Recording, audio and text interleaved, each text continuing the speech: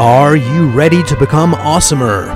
Hello everyone, this is Umar Hamid, your host, and welcome to the No Limit Selling Podcast, where industry leaders share their tips, strategies, and advice on how to make you better, stronger, faster. Get ready for another episode.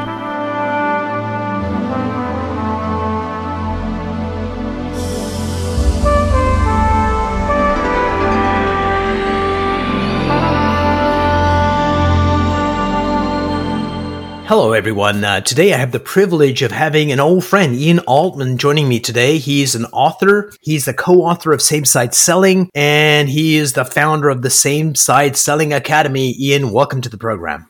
Umar, I'm so glad that the 17 other people weren't available and that you called me next. It was, the 18th was my mother-in-law, and, I didn't want to go there, so thank you for answering.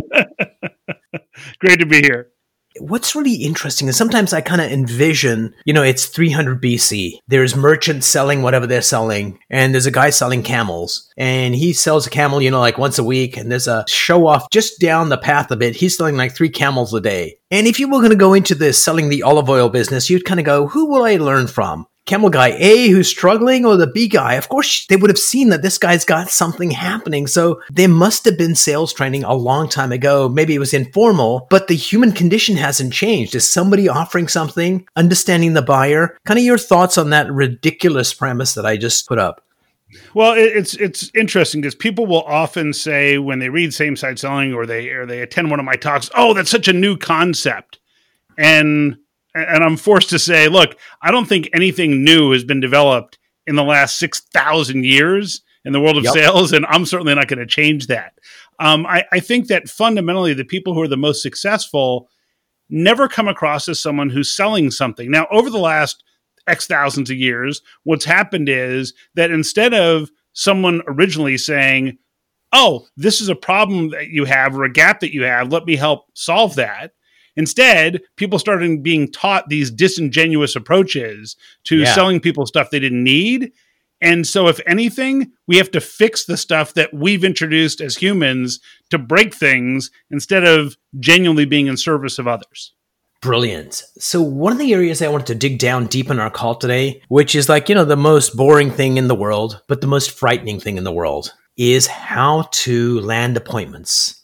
Umar, once people actually talk to me, I can sell, but it's getting them to. They just don't understand it, or it's hard to get a hold of them. So let's say Ian Altman loses everything. He loses his memory about everything except selling, and he ends up in some city, and he's can rent a hotel room for a day. So he's got a phone. There's Ian Altman, and he's got his smartphone to do what he needs to do. Let's talk about prospecting and let's break it down into the steps and let's discuss each step. And I think that seems fundamental, but it's the thing that people shy away from the most. Absolutely, they do. And there are a few things. One has to do with the fear of rejection, which you were a master of helping people overcome those sorts of mindset challenges and self-limiting beliefs. The biggest concept that I think people need to understand is something I refer to as disarming.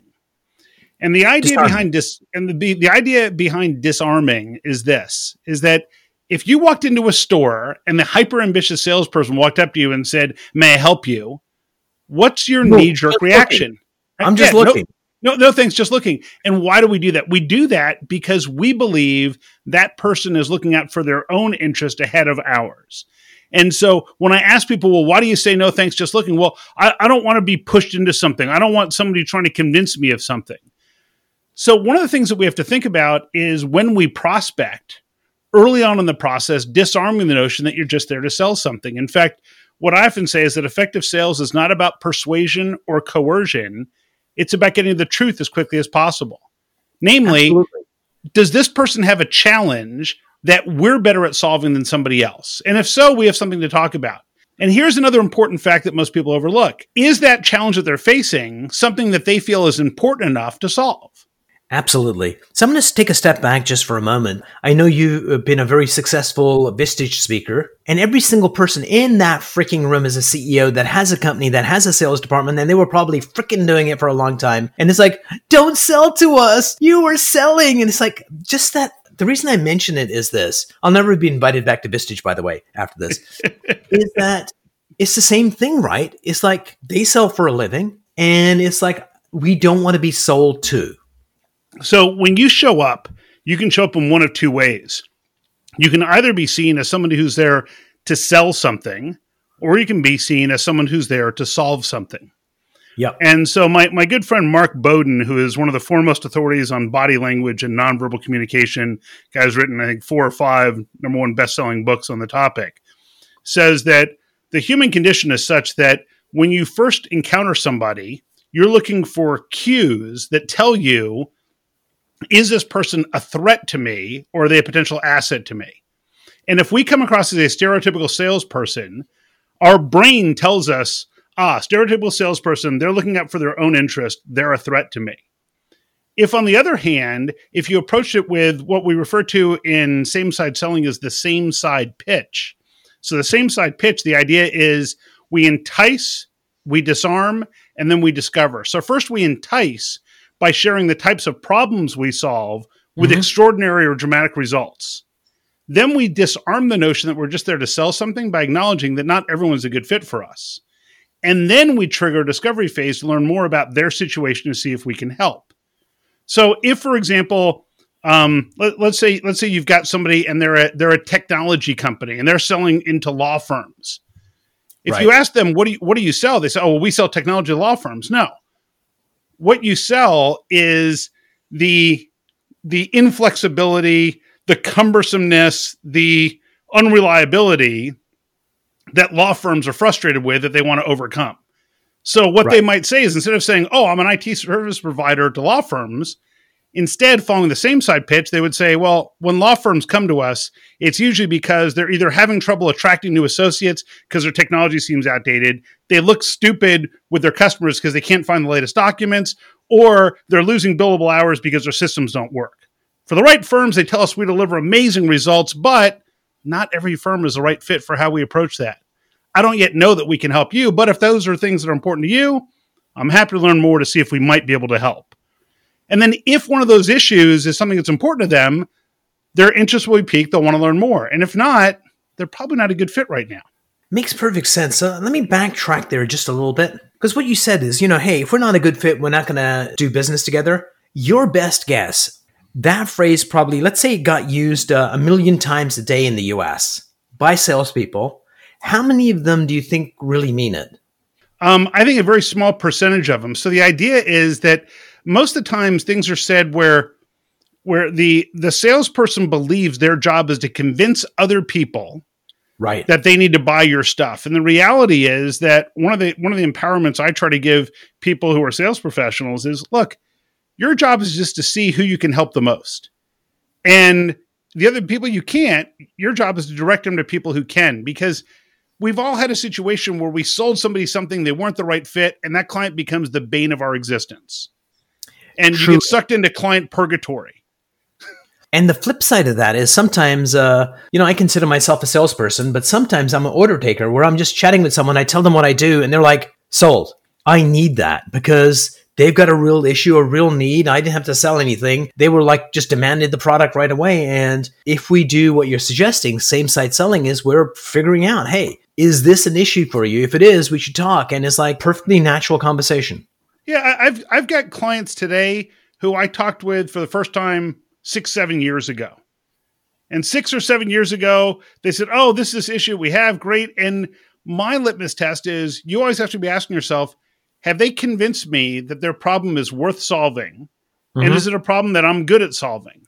And if the answer to either of those is no, you have nothing to pursue. But what happens is in a scarcity mindset, the person doing the selling says, well, I need the business. And, they didn't really convince me they need this. And I don't necessarily know it's a good fit, but I'd really like the sale. So I'm going to keep pushing and pushing and pushing and pushing.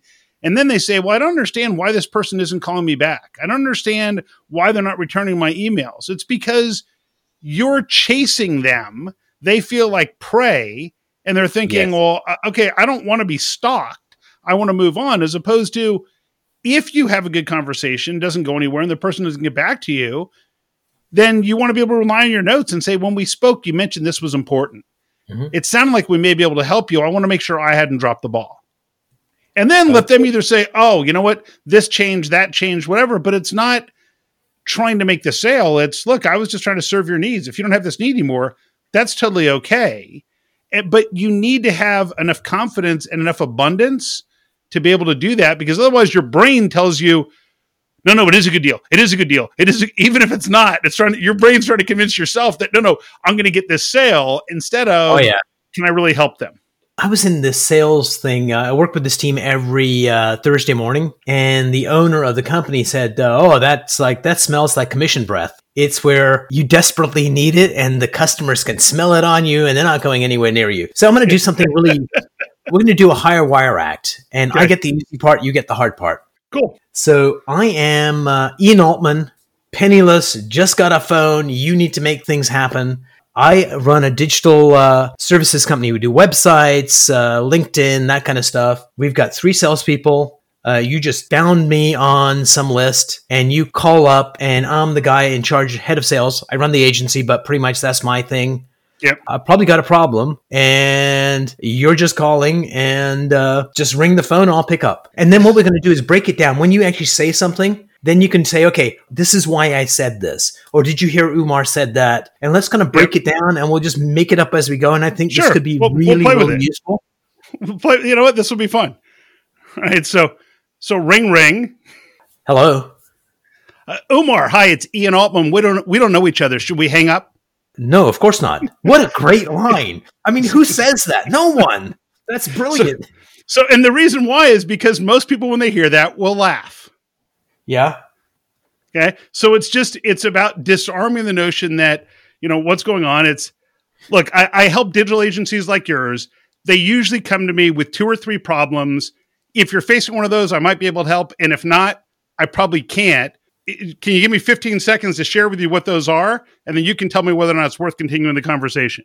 All right. So let's stop right there. Yep. Brilliant again. Super non-threatening. It's saying, hey, a couple of problems we can solve. If you don't have any of those, I'm going to be out of your life. But notice what I did. I didn't, for starters, I said, well, when digital agencies contact us, it's usually because they're facing one of these 2 or 3 challenges. Right. Right. But I didn't say what they are. No, right? I want to know. I want to know what they are. So they have those things. Yeah. And they tell us we can really help them, but not everyone's a good fit. Can you give me 15 seconds? I can tell you what they are. And then you and I can determine whether or not there's anything worth talking about.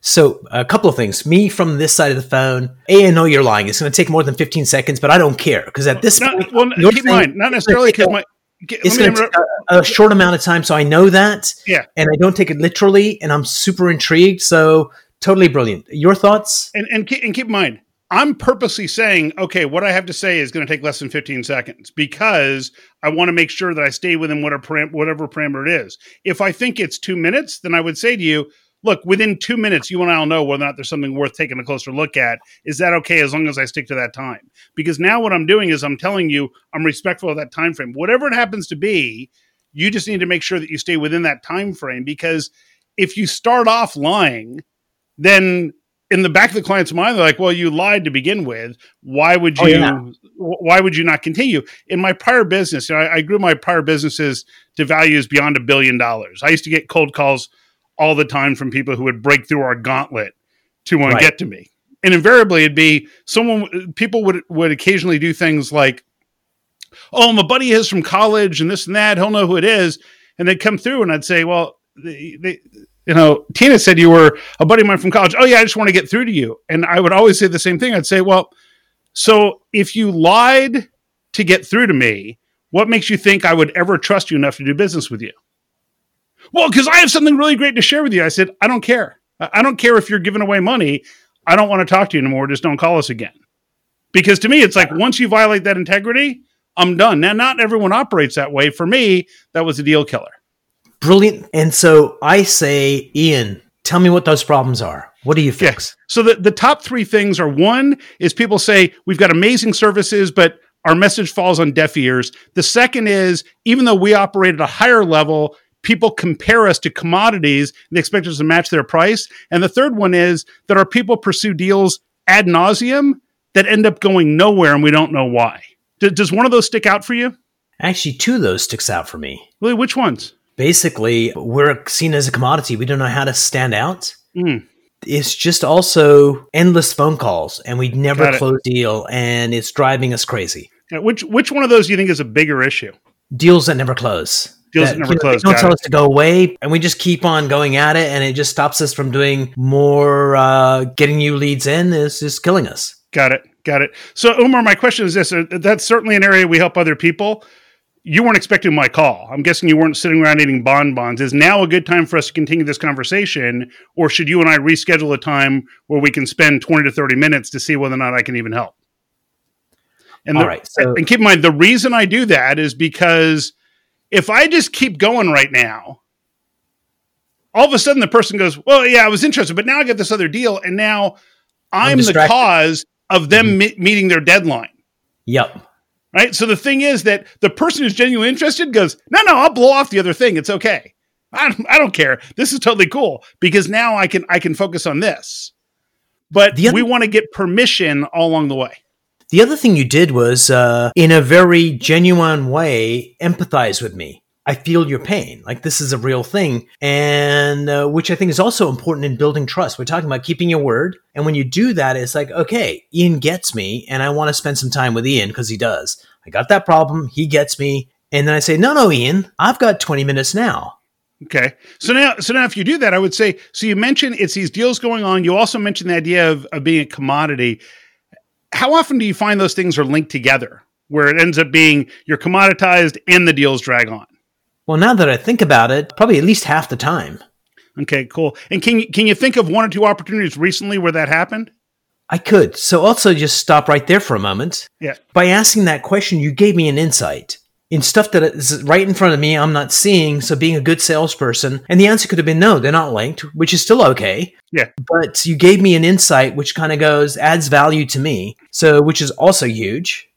Yeah. So the idea is then I go there, and now what I want to do is, so there's something in same side selling we talk about, which is the same side quadrants.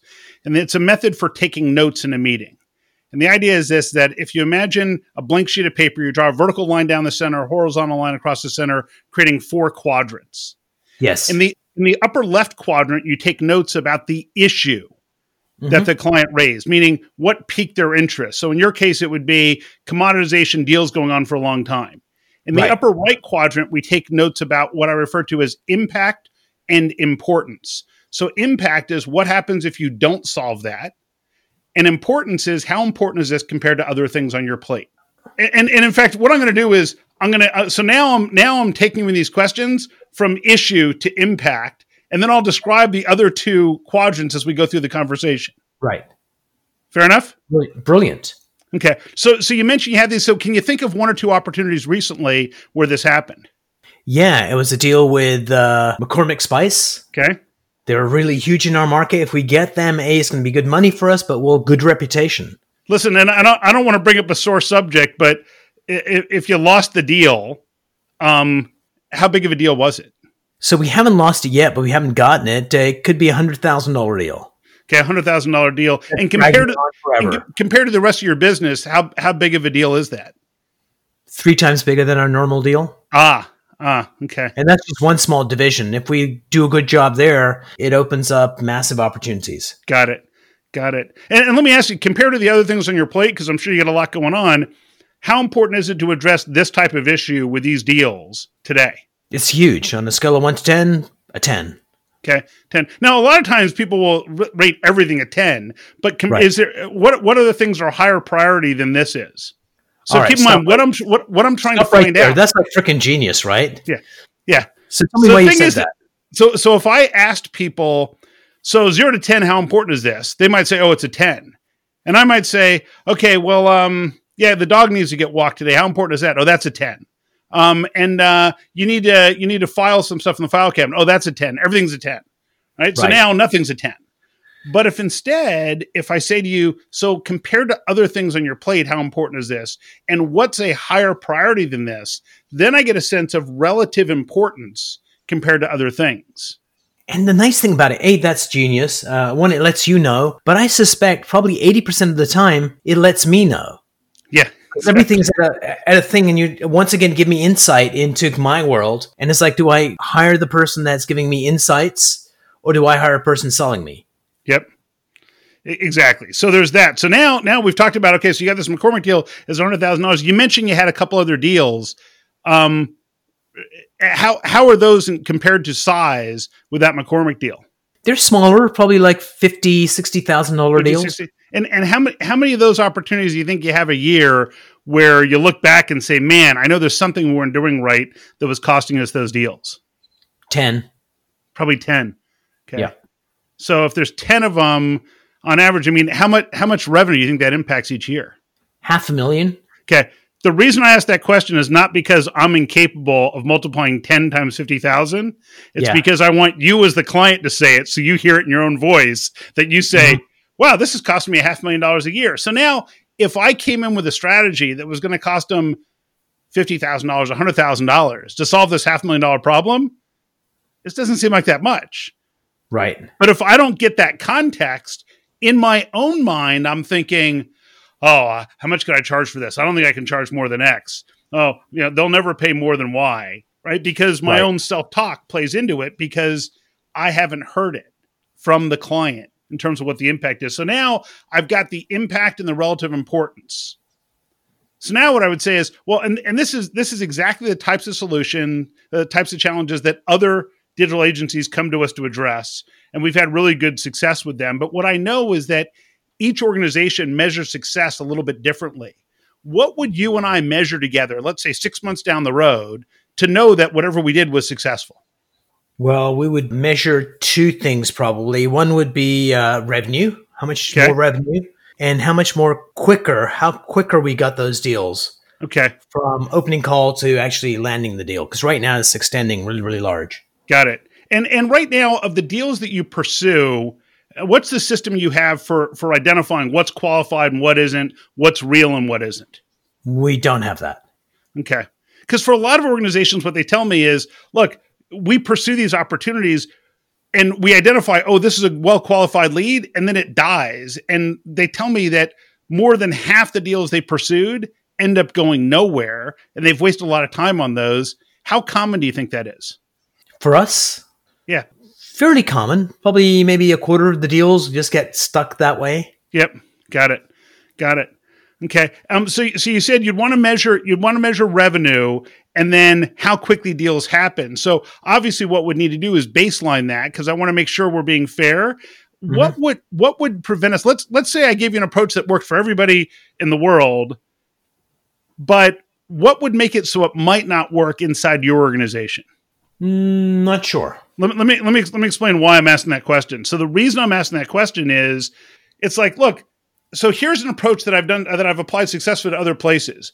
What would prevent it from working in your organization? Well, if our people didn't take it seriously, if they didn't follow through, if they didn't get the right training, if they didn't get follow-on. So usually people will cite their own limitations. And now we're co-building a plan that says, here's the way we overcome that for your team. Instead of, oh, our stuff's great, it works for everybody, which candidly isn't the case, because the people who don't do the work rarely get the results. Right. It's not like we're giving them something in a bottle and we go, oh, just open this up and it'll emanate throughout the building and everyone will be a master at this. No, it requires work. So now what I've done is I've gone through what's the lower left quadrant, which is results. So the lower left quadrant is where we identify the results of what we're going to measure together. Okay, so this is the impact is the results we're getting right now, and the impact of not getting the results we want. And the one in the lower row is what we want to achieve. Well, yeah. So the idea is the upper left is the issue, which is the superficial. What piqued their interest. The upper right is the impact and importance, meaning what's the impact of not solving the problem and what's the relative importance. The lower left is the results quadrant, which is what does success look like? What are we going to measure together to know it's successful? And then what I would ask is I would say, so who else is most directly impacted in the organization by this inability to differentiate yourselves and by the inability to accelerate these deals so they become revenue? Who else cares about this the most? It'd be our CEO. Okay. All right. Which is often the case in a lot of organizations, be the CEO. Who else might have an opinion about what we measure for success? The CEO. Okay. Okay. And what would be the best way, Umar, for you and I to include them in a conversation in a way that's comfortable for you? I want to make sure we're not missing anything, because the last thing I want is for you to engage my help if I can't deliver exactly what you need. So I want to make sure we'd all be on the same page before we do anything. Right. That makes perfect sense.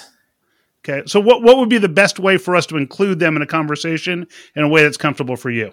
Let's grab a Zoom meeting next week. I'll before we get off the call, I'll take a look at calendars and let's set something up. All right, perfect. So what I'm going to do is I'm going to send you a summary of my notes, and I usually will miss something because I was trying to take copious notes, but I might have missed something. Do me a favor. I'm going to send this to you if you wouldn't mind, and I'll get it to you in the next couple hours. Just send me back a note with any corrections, or if everything looks okay, let me know that too, because I certainly don't want to go down the path with any wrong information. Is that okay? That seems fair. All right, perfect. And that's how we would wrap that up. Okay, and so just dear listener, if you're paying attention to this, Ian Altman has not told me what the frick he's going to do or how he's going to do it. It's all been about me, and I've been happy to kind of engage in that. And you're not revealing what you're going to do, how you're going to do, till all the decision makers are on that call.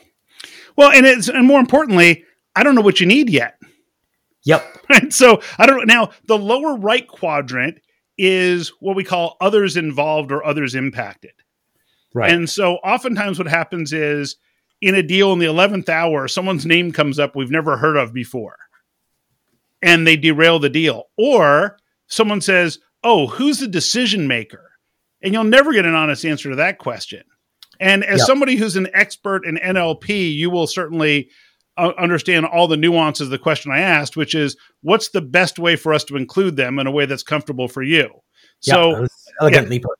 Yeah, so I'm saying, what's the best way, meaning there's a way for us, you and I together, to include them, and then the important part, in a way that's comfortable for you. Because in order for you to say, no, I won't do that, you have to acknowledge that it makes you uncomfortable, which you're unlikely to do. So there's a whole bunch of psychology and language built into that phrase. I always tell people, you have to say things in your own words, except for that sentence. That you just have to repeat enough so it becomes your words. Brilliant. Ian, we've got the 100th episode coming up, and I get to choose which one it is. It's going to be this one, because I think this would add a ton of value to our listeners, because this is where they struggle a lot. And any last thoughts before we part company?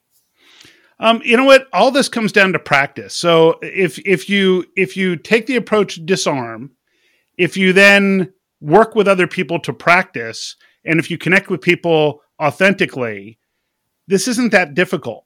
It's getting enough practice that you're not thinking about this. I mean, you and I didn't rehearse this. You didn't say this is what we're going to do. I sprung it on you. I wasn't even thinking about it till we were in the call and was like, hey, let's do this. So, but I've taught this thousands of times, and this is something that, you know, the people in the Same Side Selling Academy, they're practicing all the time. They're using the tools to practice and rehearse, and magically, those people who put in a little bit of time and effort get amazing results. And the people who don't wonder why the other people get results.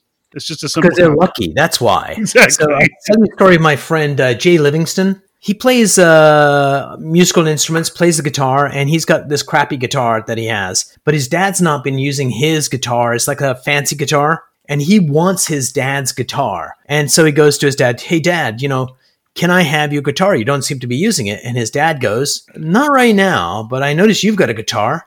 What I want you to do is go to the guitar store, buy the most expensive strings you can for it, and just practice it for like 3 months and notice how it improves the sound of the guitar when you practice every day doing it. And then I'll give you my guitar. So he says, okay. And he's going through the motions, and shockingly, his guitar sounds really, really good after 3 months. And then it occurs to him, is like, wait a minute, the guitar doesn't sound better. I sound better because I practice, and his dad sneakily got him to do it. So practice is critical to do, because it's like, no, I know that, Ian. I've got this down pat, and it comes across wooden. And what you did was just elegant, effortless, and it seemed very conversational. And thank you for being a master at this. I really appreciate you being on the show today. Sure. Thanks so much, Umar.